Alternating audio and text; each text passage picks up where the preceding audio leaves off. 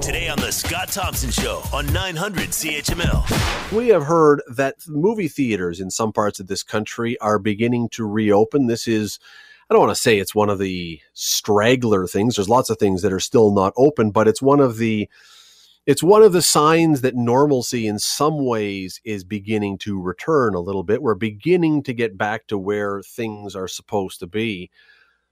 But there are questions here.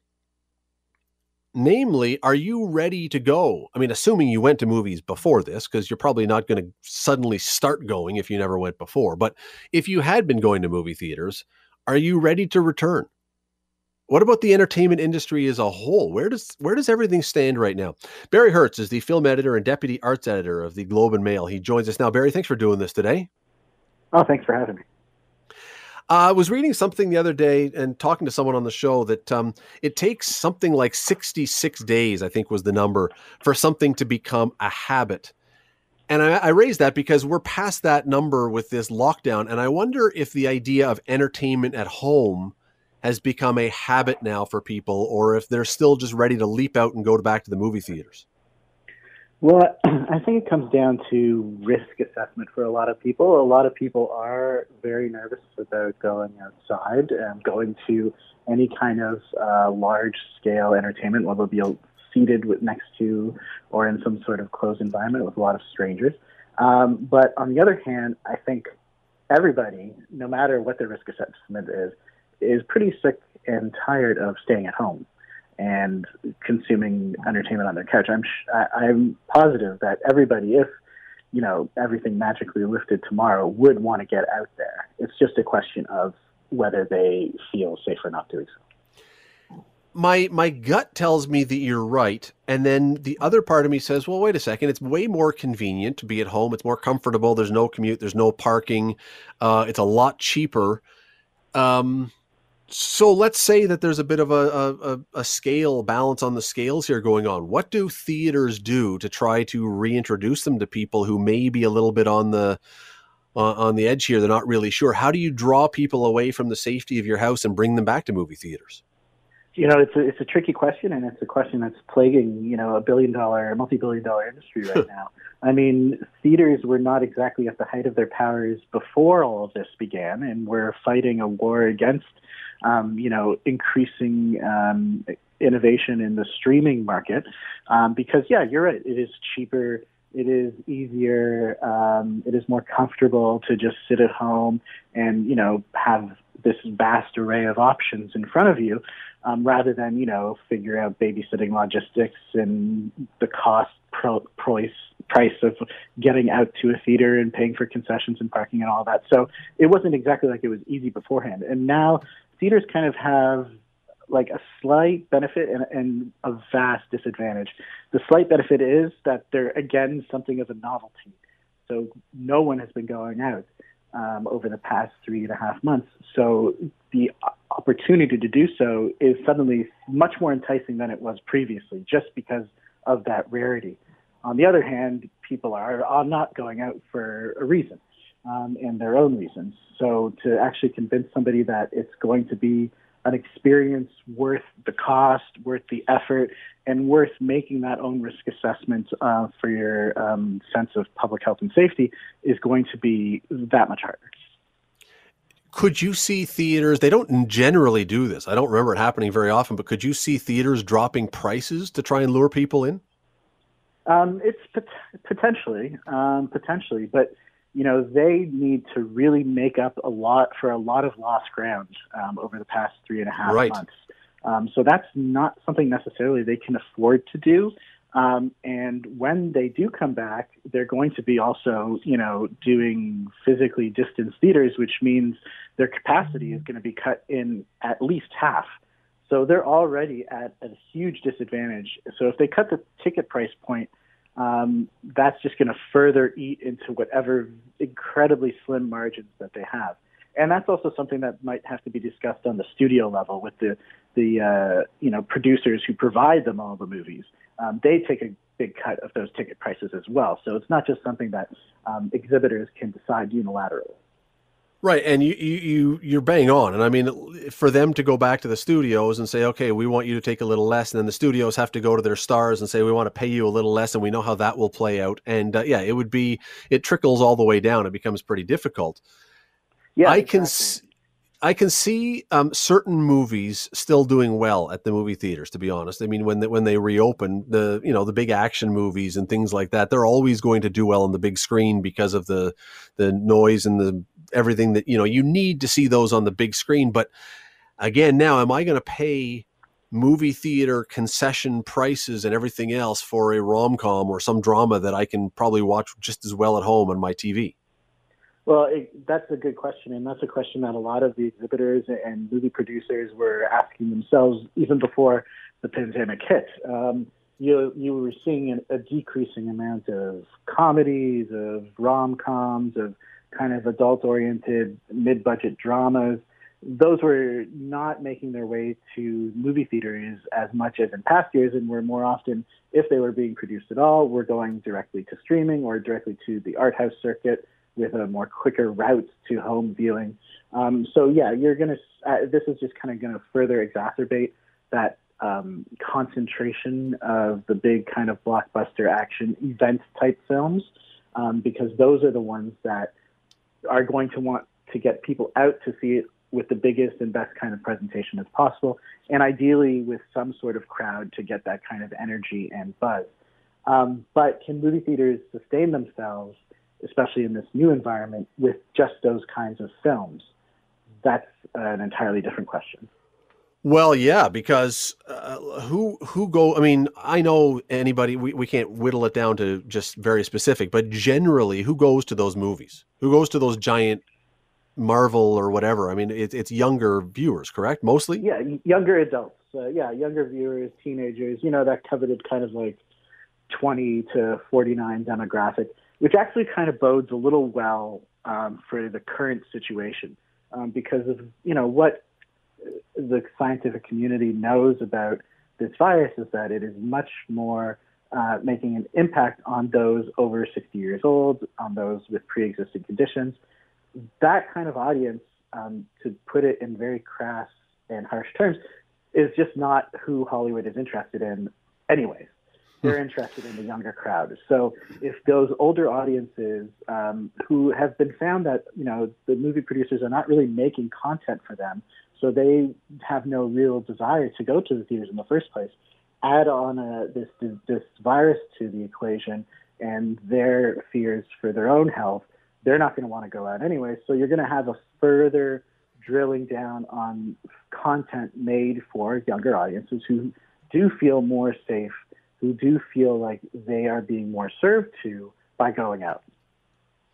Yeah, I just wonder if they have money right now, and maybe they do. Maybe I'm missing the point, but I mean, with so many summer jobs that have vanished and so many other things, I mean, does the audience that you typically have gone after have the disposable income to go a couple nights a week to the movies? That's a great question. I mean, it depends if they want to maybe eat into their monthly streaming bills for a little while, because that's the other thing. With the advent of streaming, there are not just, we're dealing with like the Netflixes of the world, there's more niche services popping up every day. So if you want the full spectrum of what is being produced and what is offered, you need to subscribe to, a half dozen services, which gets the bills climbing up. So, consumers are going to have to make some decisions. And earlier on during this pandemic, we kind of saw a spike in subscription levels for streaming services because everybody was trapped at home and they needed some sort of diversion. I feel now that we're kind of exiting that a little bit, people are taking a harder look at their budgets, their household budgets, and deciding what can go and what can stay. And they're going to look at the same thing when they're deciding whether they have enough money to go out and enjoy an evening at a theater, which would cost quite a bit. You bring up the cost, and I wasn't going to point this out, but I had a chat with someone the other day because I wrote a piece for the paper about golf courses, and someone said, "Oh, golf is just for rich elite people now." And I was thinking, wait a second, a round of golf that could take half a day, you could probably get a decent round for $60 or $70. If you go to a movie and you buy 2 tickets and buy a couple things of popcorn and a couple pops, you're not far off that money either. I mean, movies are no longer a cheap night out. They really aren't. No, I mean, yeah, especially you factor in concessions, as you say, parking. No, they're not at all. But it is kind of, I do feel there's still a slight advantage in that it has that novelty factor. And there will Yep. be, if, the things roll out according to studios' hopes, those type of big event pictures that will only be available to view on a big screen. And you want to be part of that conversation as soon as it kind of starts to happen. Let's talk about that rolling out, though, because that's the other issue here, I think. And that is you can open all the theaters you want, but the studios have all but shut down production through this pandemic. And so if the pipelines have not exactly been open, what is going to be ready to be put into the movie theaters? That's a great question. I mean, what we have is, because the summer movie season and the spring movie season, to a certain extent, has been basically erased from this year. There are a lot of products sitting on the shelf waiting for a big screen to become available. We not only have like the delayed movies like the new Fast and Furious, A Quiet Place, but also films like Tenet and Mulan, which are kind of also being pegged as like, when theaters are ready to open, these films will be ready and they're ready to go. But yeah, as you get further down the line, about a year out from now, say, there will be a big drought because we have stopped installed production on a lot of those big kind of tentpole movies that theaters rely on. Now, some of those are inching toward production again. The new Jurassic World, for instance, has restarted back production. The new Batman movie with Robert Pattinson. So they're slowly getting the gears going, but there will be a much less steady output than you're used to, of like every weekend there'd be, at least 2 or 3 or 4 fairly high profile movies being pumped out to theaters. And that, so you mentioned a few minutes ago about when we were talking about costs, that the studios have taken a hit on this, and they're not going to want to drop costs when we were talking about dropping the prices of movies. Would I be correct then in assuming that if they have been absorbing big losses, the studios are going to be, this is even more important then for them to not have giant expensive flops. The movies now, they have to work for these studios when they put them in the theater. Yeah, exactly. So you're going to see much more, I feel, in the development process of things that are eventually going to be put into production whenever that is safe and cost reasonable to do so. Much more safe kind of products, things that really appeal to the 4-quadrant audience, which is like basically all demographics as possible. Nothing really daring or maybe a little off-putting or subversive. You're going to see very sequels, audience kind of friendly content. Yeah, lots of sequels, lots of tried and true. Yeah, exactly. Things that they know that there's a built-in marketplace for, and that will be as close to a sure thing as possible. Doesn't that, though, I mean, what we want to get, I think for most people, I mean, some people just want to have explosions and stuff, and that's fine, that's cool. But for some people, you really want to go and see something that's new and creative and unexpected. And won't that run the risk of cutting into that because they don't want to take a chance on those things? Yeah, I think there definitely will be. Maybe you can make those kind of films for a smaller budget for a streaming service, which requires a little less of a return on investment than it does if you're putting something out for a big theater run. But it is going to be setting a very problematic and distressing precedent. Yeah, I mean, I would think that of my favorite movies of all time, and I'm thinking of Shawshank Redemption would be somewhere on that list, and Slapshot would be somewhere on that list, and Spinal Tap would be somewhere on that list. None of them were movies that did particularly well in theaters, and I'm looking now and saying probably in this right now, if someone came up with a suggestion for those, none of those probably get made, and they were all great movies. Exactly. Yeah, you're going to have a real reticence from the content development side of anything that looks risky or involves taking a chance, because right now nobody can afford to take a chance. Barry, one thing that I've kind of been surprised at, and it's not movies, although it kind of maybe ties into the entertainment thing, is with shows not in production, with studios and TV studios looking for stuff to do, one area, and with every musician seemingly waiting to get back to business because we don't have concerts anymore, I have thought to myself, I'm surprised we haven't seen more efforts to have live music on TV, to have big name stars who might have been on tour this summer do something with a network, and they make a little bit of the money they want and they stay relevant, and the TV network gets something new that they don't have to play a rerun on. Am I missing something of why that would be something that has not clicked? Because I know Garth Brooks did one, and I think there was another one or two that I saw, but it hasn't happened much.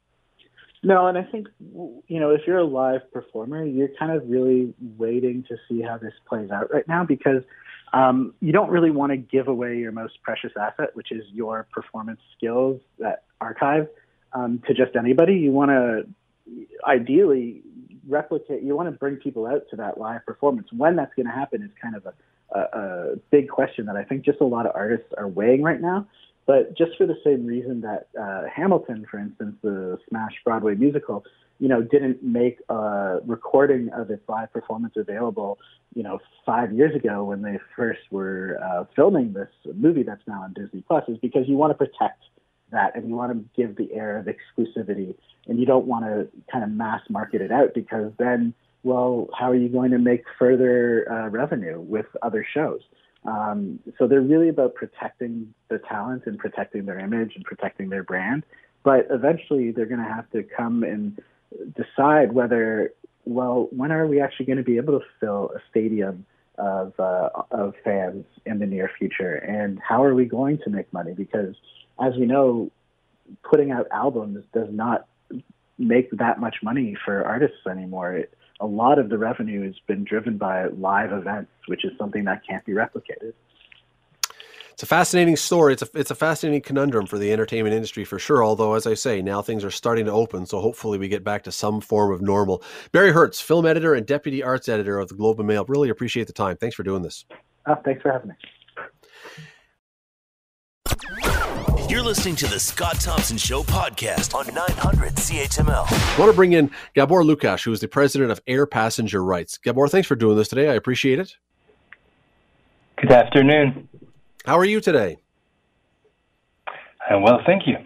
Excellent. Have you been on a plane since the start of COVID? Absolutely not.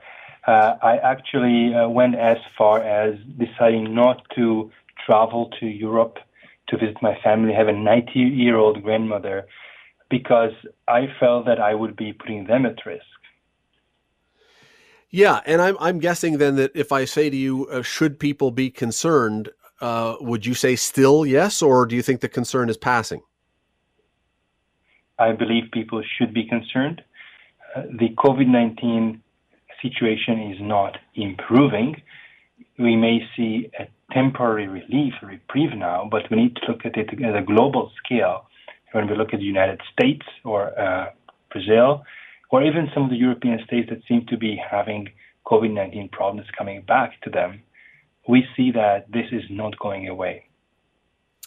Let's go through a few of the things at the beginning. As I was bringing you in, I was talking about the things that are being done, the things that aren't being done, and the things that may get done. Let's go through a few of these. And one of the things that is being done now is that WestJet and Air Canada, and I believe American Airlines and a couple others, have said as of the last few days, they are now going to be filling all the seats in their plane. So not just two with a middle seat empty. Now all the seats could be filled if they can sell. Do you think that is going to make people skittish about buying a ticket again or more? I very much hope that people are going to use some common sense and not purchase tickets on airlines that put passengers at risk. I understand that airlines are in a difficult financial situation, and I have some sympathy for that, but not to the point as putting passengers' lives and health of those at the destinations and the economy of the destinations at risk. What people seem to forget is that when you have one person who gets infected, it's not simply their choice, like with a standard flu or getting a cold or even getting any kind of disease that is not infectious. Infectious disease, if one person makes a bad choice, they force the choice on everybody around them, their families, their friends, elderly people, and their entire community ultimately who gets infected. So this is not a private decision how risk tolerant an individual can be, but it has to be viewed as a public decision as to how much risk can the community afford. Yeah, and one of the things that it's often before now it's been a bit of a joke. I mean, now it's certainly not funny, but one of the jokes always was that airplanes are flying petri dishes. That if you get on there, you're going to get a cold because they're just recycling the same air and it just flies all over the cabin. Well, if it's just a cold, I suppose we can make some sort of light of it. I don't think anyone's making light of it if we're talking about this. Yeah, we have to mention that for fairness to the airlines, that the air does go through some special filters that is supposed to filter out most of bacteria, most of viruses. But as you correctly noted, that's not enough. There are still residues left on various surfaces, and especially if you have somebody sitting right next to you, shoulder to shoulder, who is not from your household, then it would expose you to some risk. It's a different matter if the person sitting next to you is from your household. There was no problem with that before because you're always spending time with them. But for anybody who is not from your household, I don't see how airplanes would be any different in terms of risk than being in a supermarket or being outside, where healthcare experts, public health officials continue to urge, and in fact now may legally require persons to wear not only a mask, but also to maintain some physical distancing. So if mask was all we needed, we didn't have to do physical distancing outside, for example. No, and the challenge with an airline, as we just said, though, is that it's an enclosed space. And even if you have filters and everything, you could cough on the person or sneeze or breathe, and it can move around. But it leads me to the question then of, well, what can airlines do? I mean, short of not flying, what can airlines do that would make the flights basically safe or mostly safe? What the airlines could do is continue leaving the middle seat empty unless it's members of the same household. That's really an option. It may mean, and will mean, of course, more expensive tickets. But the hope of the airlines that now with this measure they can make tickets cheaper, and now all of a sudden the travel is going to pick up, I think it's a false hope. Ultimately, however, we have to remember that the airlines are just 3% or even less of our economy. We cannot put 97% of our economy at risk for the sake of that 3%. If airlines temporarily cannot fly, let it be. We want people healthy, we want people safe, we want people to survive this, and we want our economy as a whole to survive this crisis. People, perhaps an airline can survive a couple of months or even a couple of years with very difficult conditions, but small businesses cannot.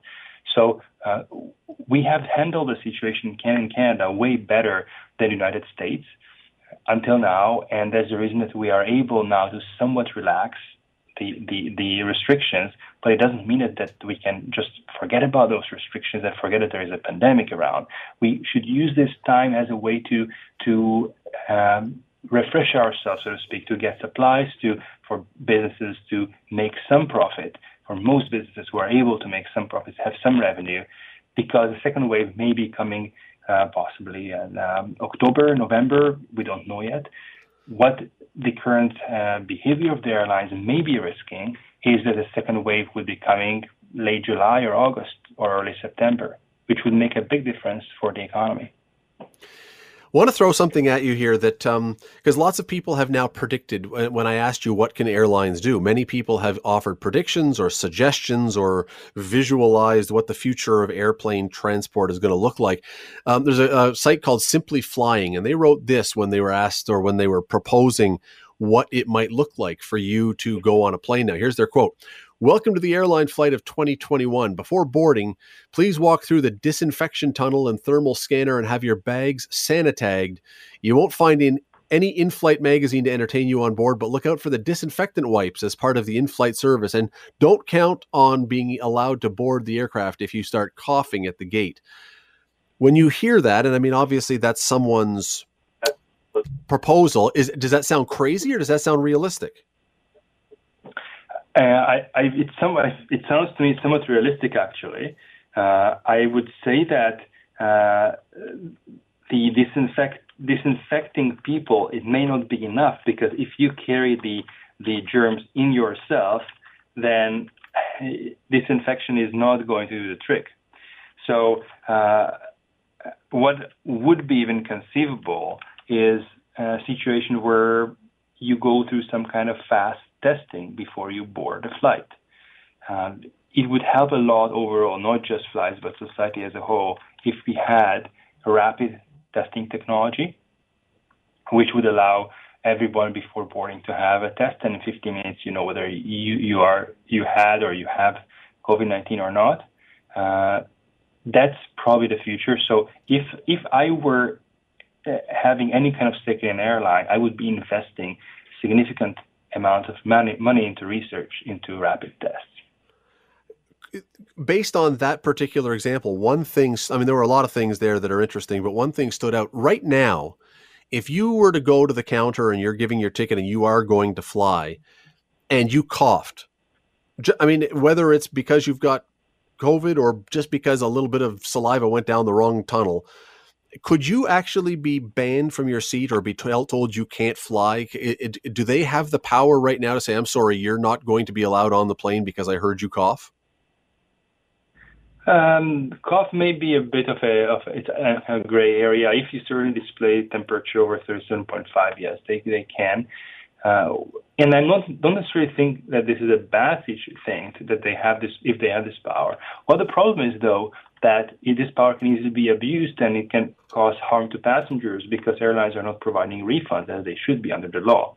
So the current situation imposes all these measures on the one hand without providing passengers a safety that if the airline thinks that they are not fit to fly, they will get back their money. And it creates, therefore, an incentive for passengers to hide their symptoms, which is why we are already seeing just recent reports about a number of recent flights, where people turn out to be sick and they did fly.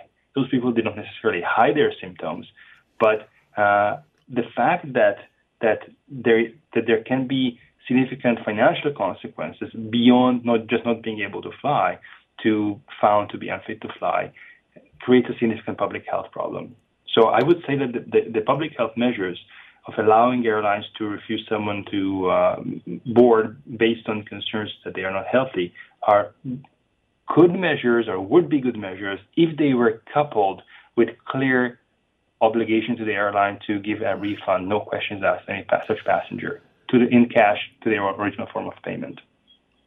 And I mentioned before, using that example, that was from Simply Flying, but there's others who have also come up with ideas of what it's going to look like and what airlines are going to have to do. And many of them, you know, the positive news is many of them are saying what we're going to see is more cleaning, more deep cleaning of planes, much more stuff to try and make them safe for people. That's a good thing. The downside, I suppose, although on balance, maybe not that big a deal, is that if that starts to happen, Gabor, we are going to now, if you're going to have to be tested and go through some sort of medical testing and planes are going to take longer and everything, you're going to have to get to the airport even earlier than we do now. I think it's 3 hours for an international flight.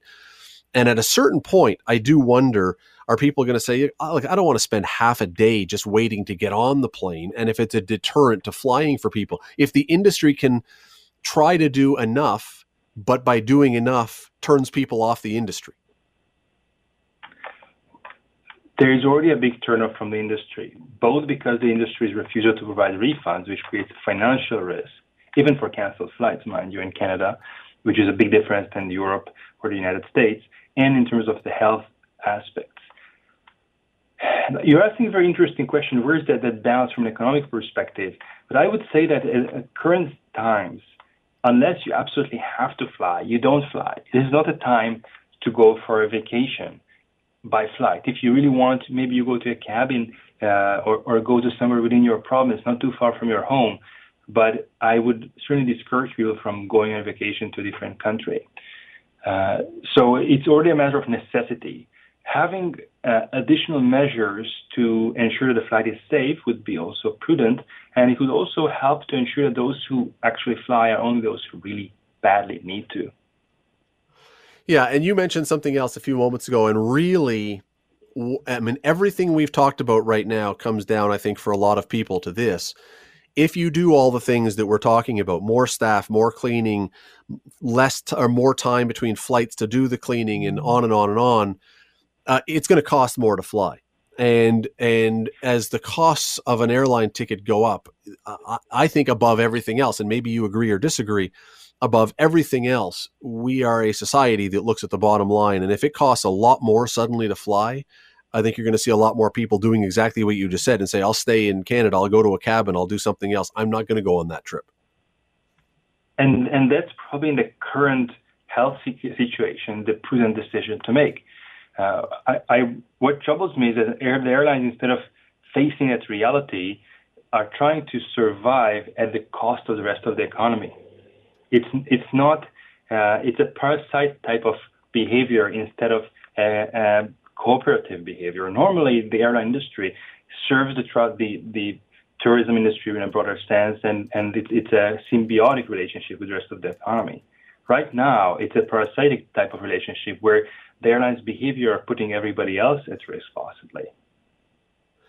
Do you believe that when the virus finally dissipates or we get a vaccine or whatever, when it finally is almost gone, do you think that whatever measures they're bringing in now are going to stick around like the security measures after 9/11 have? Or do you see that, well, this is expensive. The airline saying we can cut some costs here, we're going to cut back. Are these ones that we're going to have forever now, or are they temporary? I expect that those that are particularly expensive will be temporary. Checking people's temperature may be something that may stick if it can be done fast. Same way that you go through a metal detector, at the same time an infra reader checks your temperature, something that can be done at low cost, little time, and possibly incorporated in the airport's infrastructure, not necessarily going to the airline itself. In terms of less food on board or just giving you water, that's very much in line with the unbuckling type of air travel services, because that saves cost. But certainly, the what I would like to see, and I find it unfortunate in the current situation we don't see it yet, is a kind of a roundtable discussion involving consumers, airlines, travel agents, travel insurance underwriters. Because if we want this business to work again, and possibly banks and credit card companies, there have to be an arrangement where everybody can feel safe, where everything becomes predictable and safe. Gabor Lukacs, president of Air Passenger Rights. Always appreciate your time. Thanks for doing this today. Thank you very much for having me. The Scott Thompson Show, weekdays from noon to 3 on 900 CHML.